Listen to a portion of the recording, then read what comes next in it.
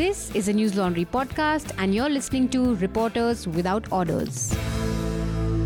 Order, order.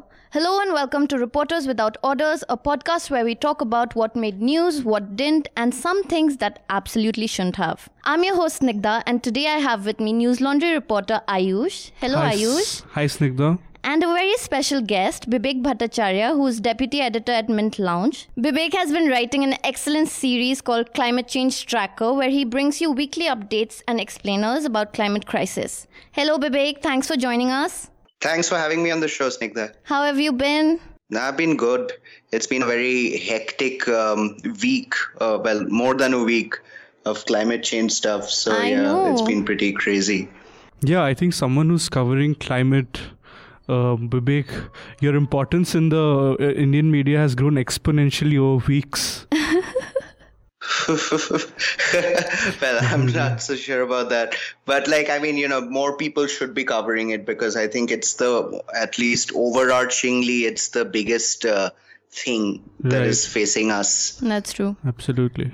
So before we begin, I want to tell you guys about News Laundry. We are a 100% ad-free news platform and we need your support to stay afloat. So please subscribe to us and pay to keep news free. And listeners, if you're listening to this podcast on Spotify, Stitcher or SoundCloud, remember to tune into our website www.newslaundry.com to check out the other cool stuff that we do. Great.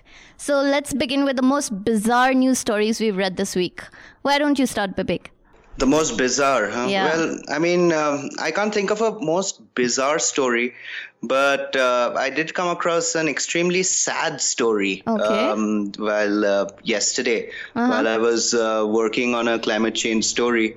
Right. And this is about a small glacier in the Swiss Alps. Okay. It's called the Pizol Glacier. Okay. And it has been officially been declared dead. Oh, no. So about 250 people, including children and climate scientists and people from the nearby towns and villages, went up to the glacier to hold a funeral and do a little, memorial march in the memory of this glacier.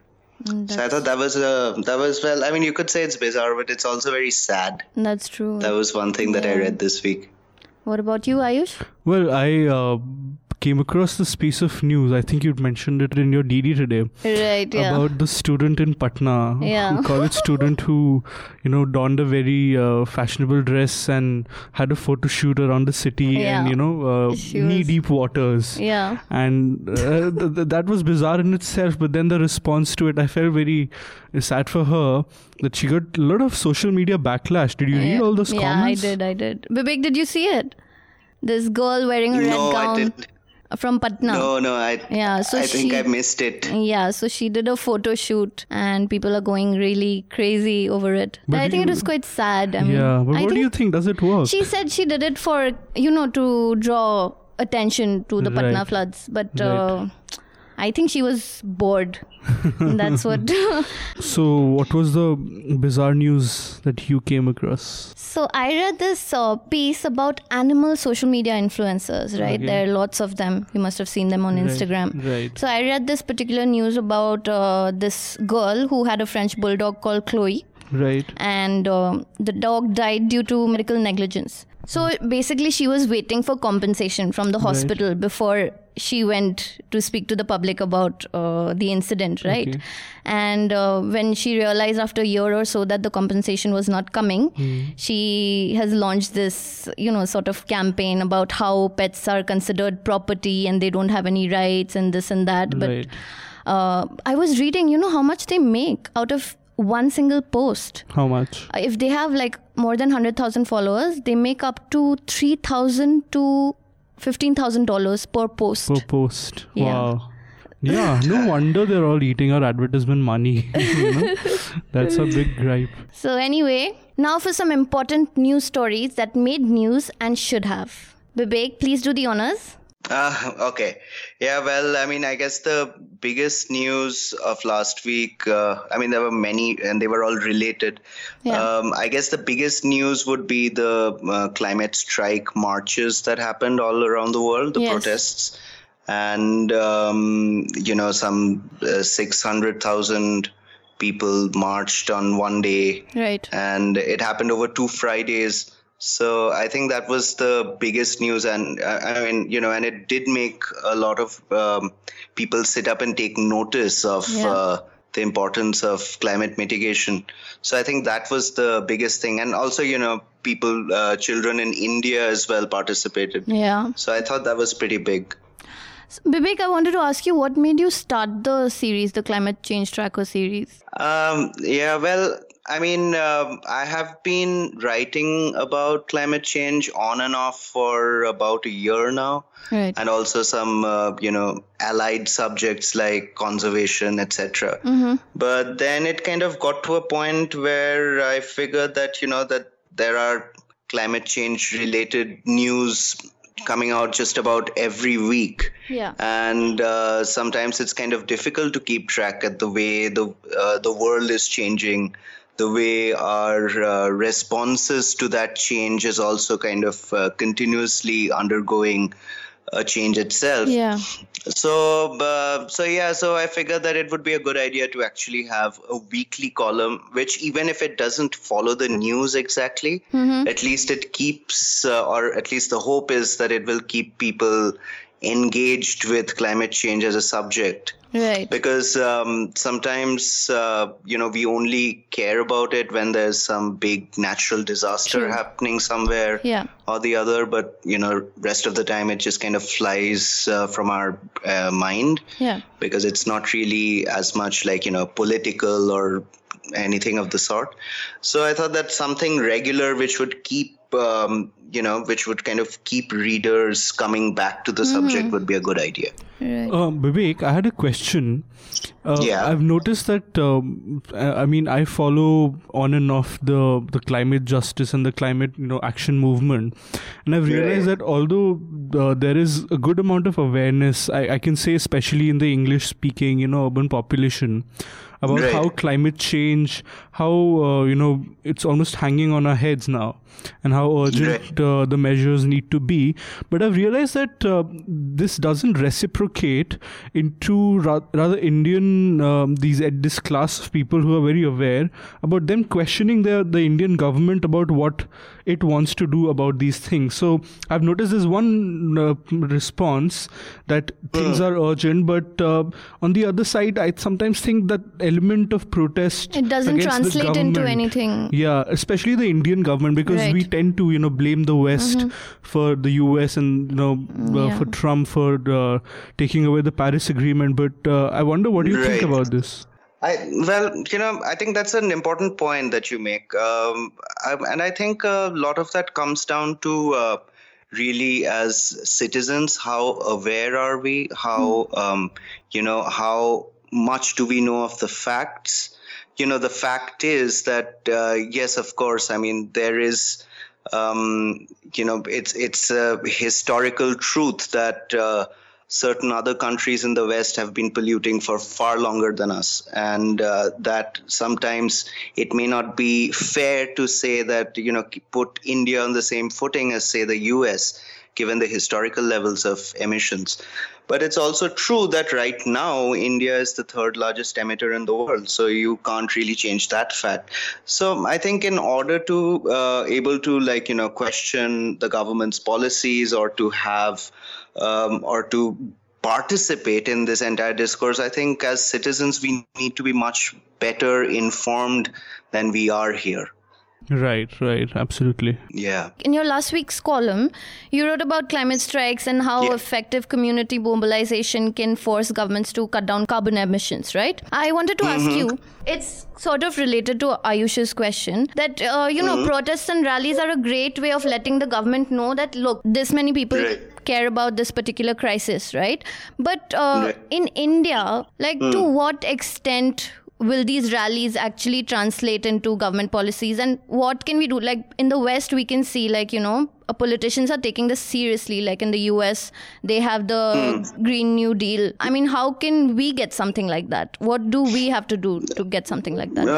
Right. That I think a big barrier in this regard in this country comes down to a matter of class and privilege. Right. Because see, there are two ways that you can frame the concept of, say, a climate protest. Right. There is the continuous, almost grassroots mobilization by people in, say, tribal areas or in the coastal areas against government policies which take away or which hamper their livelihood opportunities, but which also have a knock-on effect because, why are their livelihood opportunities being affected? Because, say, a patch of forest is being cleared somewhere or a port is being made on an existing mangrove forest or something like that.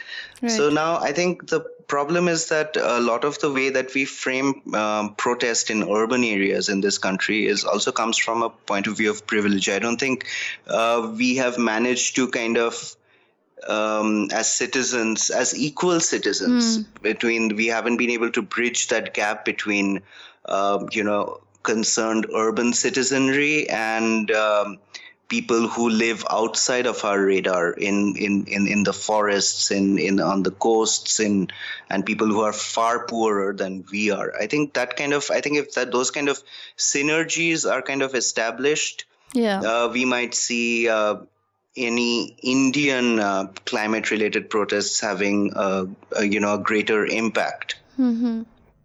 So, for example, the RA forest protest, right? I remember reading in your column that you read, like, it felt like, the Indian climate justice movement is actually growing legs now. Do you think, can we take on fossil fuel companies like, Adani and Ambani? Do you think we are equipped, we are ready, we can do it?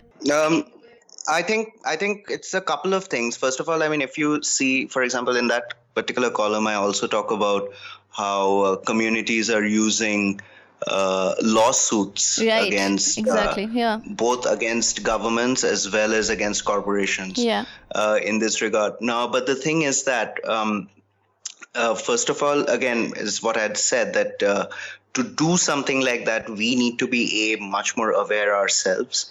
And B, the thing is that as far as I know, I may be wrong, but I don't think there's a massive ecosystem of kind of climate inflected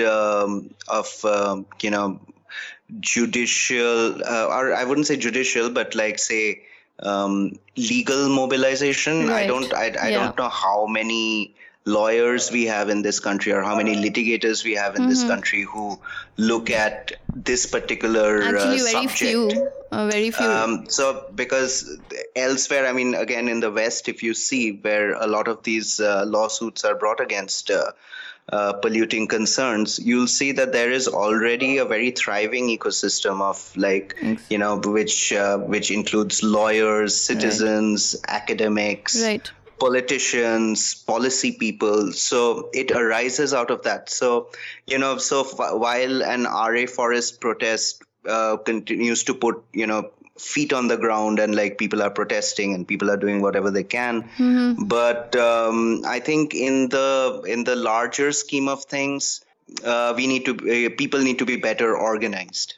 Right. But there's one point I thought I wanted to make on this is that just as the American society, there's a historical relativity to which we used to say that they've completed a cycle of industrialization and therefore they can cut down on the renewables and precisely at that point, because we can't do that because we are still industrializing, we're increasing our coal production. I think last I heard. So just as that's happening, and that industrialization produced a class of educated people who can be made aware of something like an environmental movement. In India, that process is still going on. It's a social change. So just as we haven't industrialized and therefore we can't cut down on resources, is the exact same reason you can say in the growth of a society where we don't have a class of people which are either taking at least the stand to spearhead a movement that to create awareness or to be aware in that respect.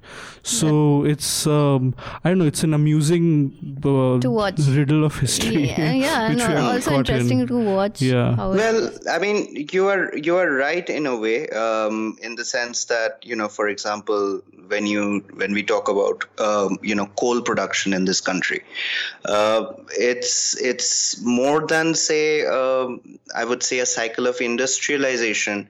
Here it's a matter of livelihoods. Exactly. Say if you were to shut down a coal mine in, say, Dhanbad, what are the alternate employment options that you're generating for the hundreds and thousands of miners who work there?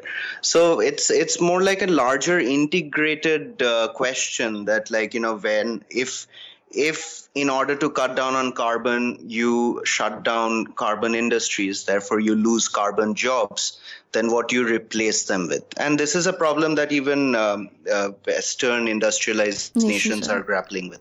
Right. Vivek, it's related to fossil fuels, this question. The most effective way is to combat climate change is to change into renewable energy, right? But does India really have the capacity to do it now? I mean, how long do you think it's going to take? And like you pointed out, what about those job losses? Yeah, see, I mean, there's all of that.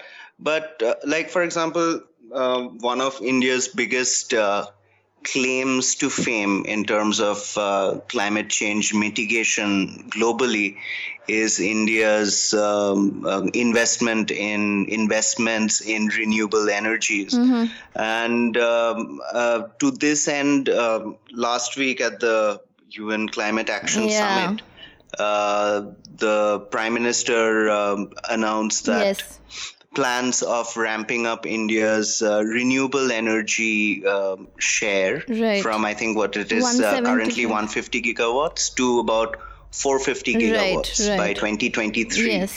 Now, I mean, it is an announcement, but it is a big announcement. But then again, if you look at that and if you kind of take that announcement, then you will also have to worry about other things like, how much of this 450 gigawatts can our existing grids handle?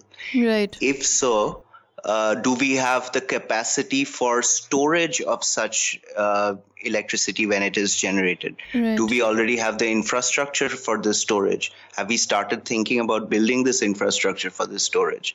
So even when you talk about like shifting to renewable energy from any source, it just obviously just doesn't exist by itself, but it's part of a larger ecosystem. Like coal-fired energy is part of a larger ecosystem of carbon-based electricity generation. Similarly, renewable has its own ecosystem. So if we want to push up our renewable energy quota, then we also should have the back end in place. Exactly, yeah.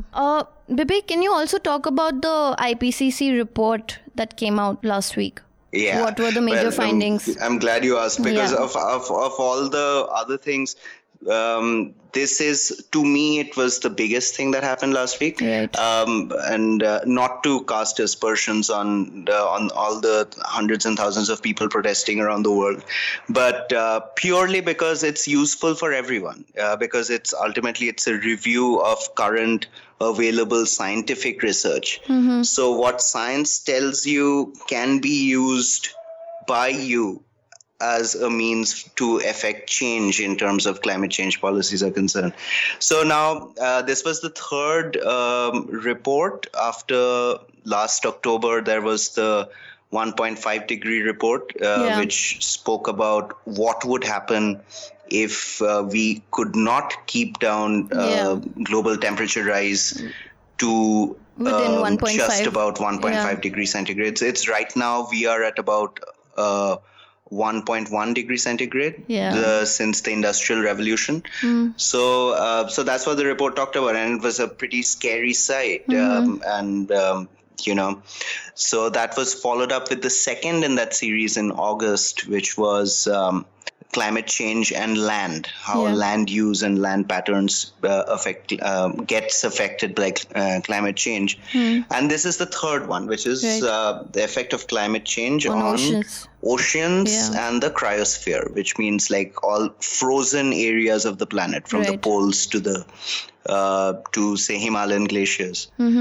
And so given the fact that about 70% of our world is ocean, and given the fact that, as the report says, up to 90% of the heat generated by global greenhouse gas emissions is absorbed has been absorbed by the ocean. This is a pretty big report.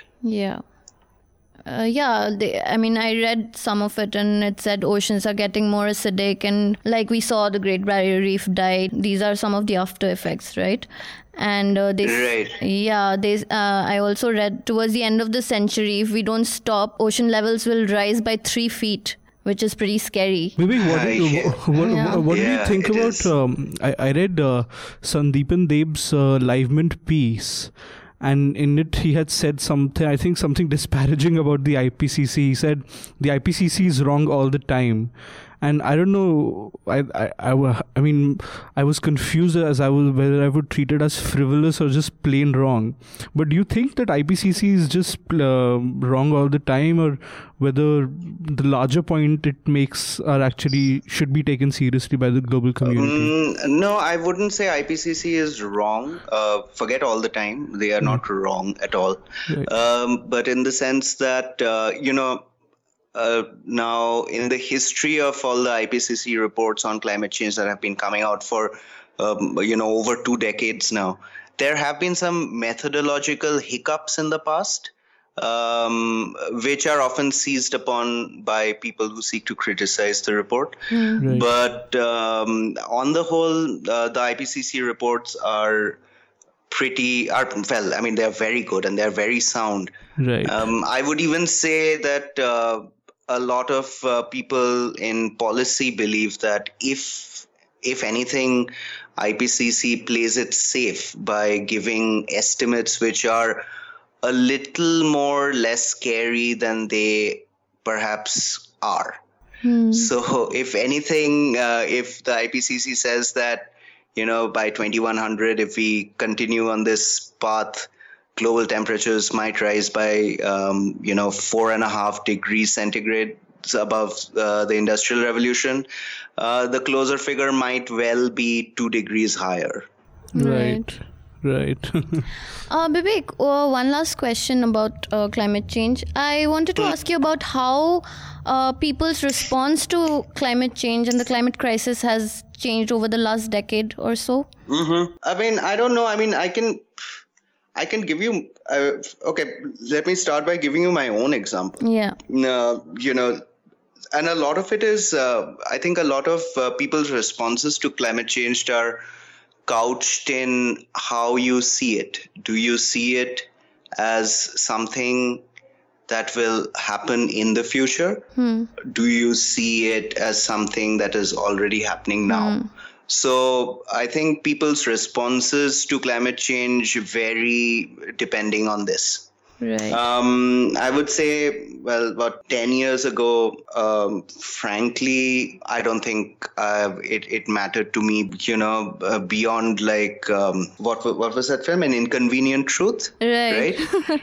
Yeah. So, to rephrase, 10 years ago, I don't think my responses to climate change were anything beyond feeling completely horrified when I saw An Inconvenient Truth. But again, at the time, to me, it seemed like something that will happen in the future, right. And that by then we would have figured something out. Yeah. But some 10 years have come and gone, and we really haven't figured anything out, frankly. And so right now, and given all the evidence and given the fact that this is something that I engage with on a much more deeper level, I firmly believe that we are living through climate change right now. And that has changed my view and perception towards it. So I would say that it would be similar for people. Like, for some people living right now, they think that climate change is something that's going to happen in the future. But like 10 years later, some more severe cyclones and some more, flooded Bombays and, and flooded Keralas and flooded Bihars and some more of these things will happen over the next 10 years. And then, some more people will think, oh, yeah, we are actually living in an era of climate change. It's no longer in the future. Right. Yeah, I relate to you in that respect. I think Al Gore's documentary was, for a lot of us, the initiation ceremony into the whole climate change debate. Vivek, I've got one last question about media and environmental journalism. So, I mean, in India, it's still not picked up, right? I mean, it's still at a very nascent stage. Recently, we had this event called Media Rumble where we had a panel of environmental journalists, and they were talking about how difficult it is because big media houses are not very keen on carrying stories, especially TV channels, right? I mean, like right. Ayush pointed out a couple of days ago, when will we see that day where there is a breaking news related to environment or the climate crisis? Even a primetime debate, perhaps. Exactly. So, what do you think about the future of environmental journalism in India? Because, I mean, it has a huge role to play, right? Certainly. I think, well, I don't really watch much TV news, so I can't talk about that. Yeah. But I can certainly say that a lot of, I think that environmental journalism as a term is increasingly, I feel it's kind of misleading because I think environment, and especially our changing environment and climate change, has kind of is now affecting a lot of things that are happening around the world and in this country. I mean, often if you just dig a little deeper, you'll find that a lot of the drivers of many things that are happening around the country are also rooted in so to speak, climate change. I see, for example, in Mint, we do a lot of reporting, a lot of rural economic reporting, and we do some great stories. Now, they are definitely not environmental stories, but they are stories about, say, the farm sector or stresses to the workforce or, a whole host of other issues. But when it comes to specific sectors like, say, agriculture or like India's water regimes or things like that, increasingly it's important. And I think that you'll see that in a lot of Mint reports as well, is that our reporters and our journalists do make those connections about, what are the stress points? Right. Yeah, sure. So say, the Maharashtra drought is, of course, there are certain stress points which we know of, which are talked about. But what are the hidden stress points, for example? How are they related to a changing environment? So I think a lot of reporting in this country needs to kind of stop being hyphenated. There is, after a while, there is really no economic journalism, there is no environmental journalism, and increasingly there's a lot of things which you can't really call political reportage as well, because you have to kind of look at things in a holistic way. And I think the sooner you do that, sooner the media does that or starts using it as a principle, I think you'll see a lot more environmental reporting come out of that, because it's all related. Great. Yeah, I mean, I completely agree with you. Ayush, what about your important news story? I think what was very important this week was Kafeel Khan's, the state governments, it had instituted an inquiry into I think I forget the numbers, but they were certainly above 100 of children who died of Japanese encephalitis in Gorakhpur in Uttar Pradesh in 2017. Right. And it cleared him of, I think, of all charges. Can you do a quick recap? What happened to him? Yeah. And why was he in the picture? When the incident happened, then there was 2 camps that had been created soon after. One camp saying that this fellow Kafeel Khan who was in charge of the hospital where the kids died. He was there at the hospital, and he was a pediatrician and he's a child specialist. And they said that he actually, did a lot of work that actually saved. The number could have been way higher, but he made sure it wasn't. He got cylinders, oxygen cylinders, and that curbed the number of what deaths. could have been a higher number. And there was another school which said that he actually, actually guilty of medical negligence. He has private practice. He was in charge of the ward where the deaths happened. So the inquiry set up looked into these charges, and it has actually said that first of all, he wasn't in charge. He wasn't even in charge of the oxygen supply, the billing and the tendering and acquiring them. So he was innocent on those counts. The private practice bit, he actually had a private practice in August in the previous year, 2016. Before this incident. But he had stopped when he had joined the hospital. And there was, so the inquiry report actually then goes on to praise him, saying, his actions were actually, went beyond his... he spent his own money on buying those oxygen cylinders. So more or less a green shit, I thought. But then the UP government intervened, said, no, the party is not has not started for you guys actually. We are still looking into a couple of charges, X, Y, and Z. And that was so confusing because no one asked the UP government, and I read the reports and I realized that first of all the UP government's stand on this whole issue has been that the deaths weren't caused by an oxygen shortage. They were caused by illnesses, different kind of illnesses. And Yogi made multiple statements just few days before this report came out that gave him a clean chit. He kept saying that he was responsible and it wasn't, they didn't die because of oxygen shortage. The word he uses is drama. Exactly. All this drama he's created. So their position is not even haven't accepted the fact that the oxygen was the reason. But this report says that there was a shortage of oxygen. And first of all, I was surprised that media houses didn't jump on that because the state government's inquiry has rebutted the state government's position. So that should have been a bigger or as important a piece of story, news, but that did not become that. But besides that, I think they are still probing him on whether he concealed the fact that he had a private practice before that. So, but meanwhile, they've not found anyone who was actually responsible. And he's been in jail he spent 9 months in jail when he was jailed then. So I think that was something that should have made news and did, but a component of it was really missing from the news cycle. Can you also traveled to Bihar during the encephalitis outbreak? Are there any similarities between, what were the things that really caught your attention? Well, see, the cycle, the way these things happen in UP and Bihar is that, so the encephalitis outbreaks in Bihar was not unique in 2019. Far greater number of children had died in 2012 and 2014 as well. But when these outbreaks happen, there's a national sensationalization. For the next 2-3 years, things come down back, people take charge. So only 30, 40, that's the casualty number. But again, once an election year comes and when, people become complicit once again, and then again, 4-5 years later, we have a number shooting up. So in Uttar Pradesh, one can't say again, for example, that things are all okay, that hospitals have oxygen supply.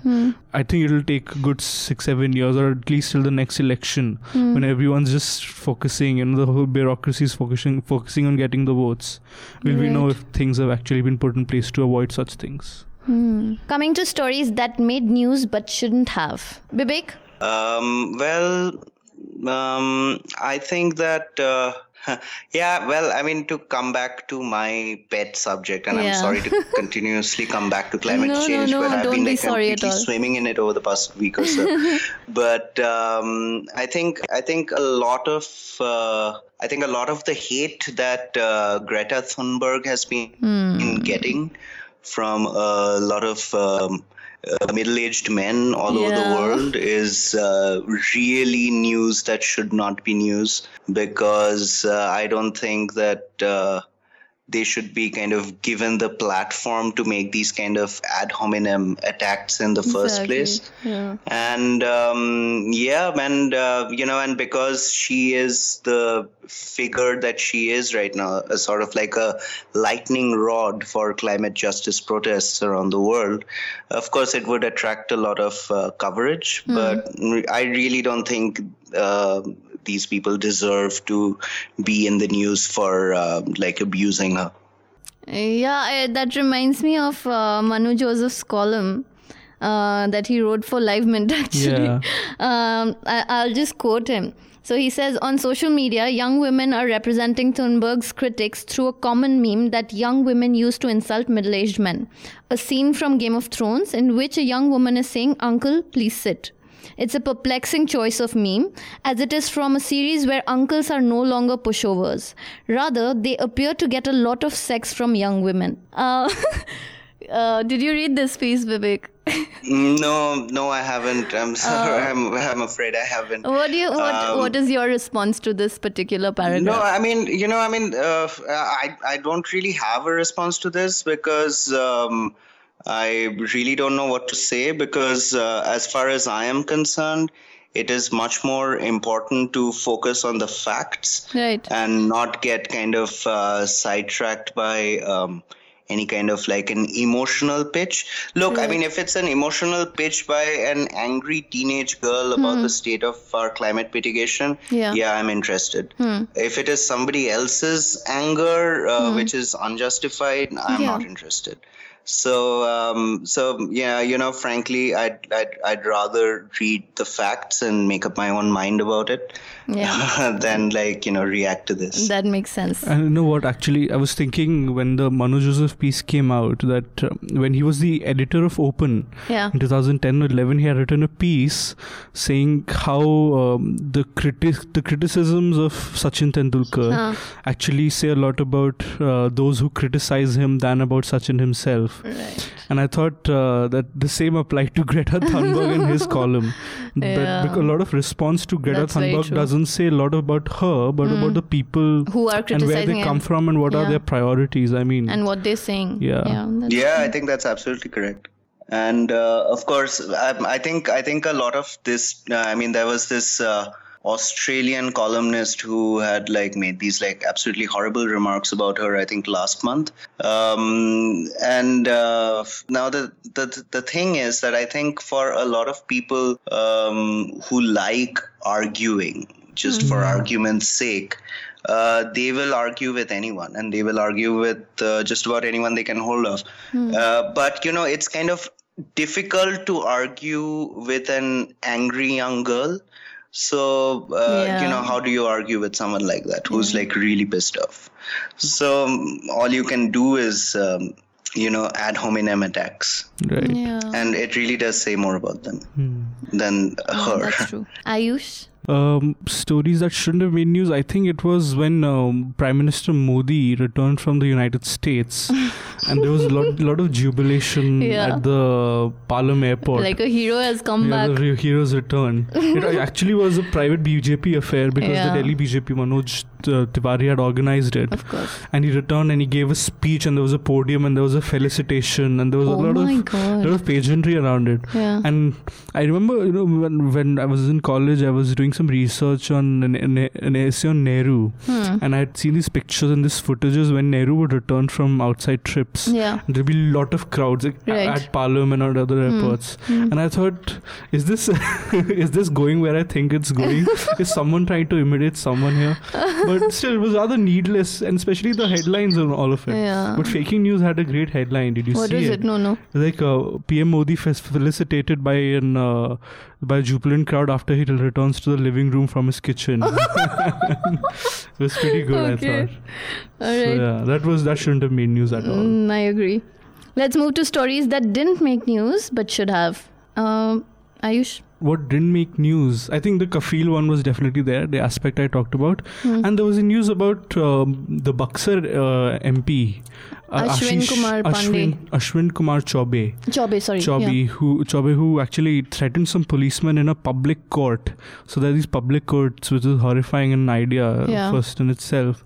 And then a policeman who had issued a Gunda notice. Right. Gunda notice is actually a notice that the police issues to people it thinks are troublesome, in their area. And they had issued a notice to an aide of the MP. And in this public forum, the police officer was there. He's a union minister, right? She's a union minister. And Chaubey, actually, if you see the video, he humiliates the police officer for saying, how can you take out a Gunda notice? I can strip you of your uniform. Does he look like a Gunda to you? And he's done this before during the elections when the election commission had asked the police to stop him. This Lok Sabha election itself, right? Actually, he was flouting some model code of conduct. And he was shouting at the officer saying, I'll take your job. So he's a habitual offender in that sense. But I just saw an Express report on it and one ANI video. And these things should be, the police, the union minister threatening police is just unimaginable. That brings us to the end of the podcast. Now for some recommendations. Bibek? Okay, well, since this is a podcast, I would suggest an excellent podcast that you guys should listen to. It's called Warm Regards. Warm Regards is a climate change podcast. It's hosted by 3 scientists. They host it like 2 at a time. It's on a hiatus, but I think it should be back in a month or so. Okay. What's really very good about this podcast is that it kind of talks about climate issues from around the world, but it kind of talks about it from the point of view of climate scientists. So even the guests on the show are climate scientists in various fields, and they talk about subjects that are germane to their field. And the really nice part about this is that it's not full of academic jargon or something like that. Yeah. It's just a bunch of really knowledgeable people sitting around and chatting and really improving your understanding of this entire issue. Right. So I would certainly suggest that you listen to Warm Regards. Thank you so much, Vivek. And Ayush?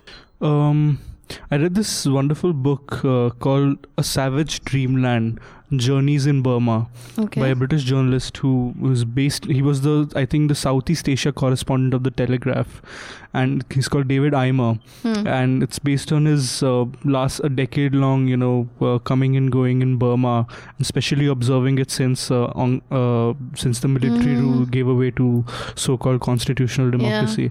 And it's an excellent book. It gives you context of the Burma's history, the way the military used to operate, and the situation right now, which although seems hopeful to us, is far from hopeful from within. It's a good book. Great, thank you. And my recommendation is the headline is very clickbaity. It's called Hunting the Con Queen of Hollywood. It's on HollywoodReporter.com. It's about this woman who would pose as these really famous Hollywood producers, and she's still not been caught, and she's duped people of like thousands and thousands of dollars. And she basically tells them, she pitches a show to them, and then she takes them to Indonesia, and she pays for that part of the trip, and food and everything she takes care of. So people really they believe her, right? The next thing she does is asks for an advance that is obviously always more than $50,000 or even more, and she's still not been caught. So that's my recommendation. Fun. Yeah. All right then, Vivek, thank you so much for joining us. Thank you, Vivek. Hope to see you soon. Thank you guys for having me on the show. So listeners, that was a podcast episode with Vivek, who writes a climate change tracker column for Live Mint. And if you made it so far into this podcast, may I invite you to listen to other podcasts that News Laundry does. There's an awesome pop culture podcast called The Awful and Awesome, hosted by Abhinandan and Rajeshri. There's the obviously legendary NL Hafta, and its Hindi equivalent, NL Charcha. And of course, if you like this podcast and if you like those podcasts, then never forget to recommend it to your friends, to your family, even your colleagues. Also, we are very eager to hear your feedback. So please write to us at contact@newslaundry.com with Reporters Without Orders in the subject line. You can also leave your comments on Twitter and Instagram. And don't forget to rate our podcast on whatever platform you're listening to. And with that, this podcast is adjourned. All the News Laundry podcasts are available on Stitcher, iTunes, and any other podcast platform. Please subscribe to News Laundry. Help us keep news independent. To catch all our podcasts on news, pop culture, current affairs, and sport, visit newslaundry.com. Follow us on Facebook, Twitter, and Instagram, and subscribe to our YouTube channel.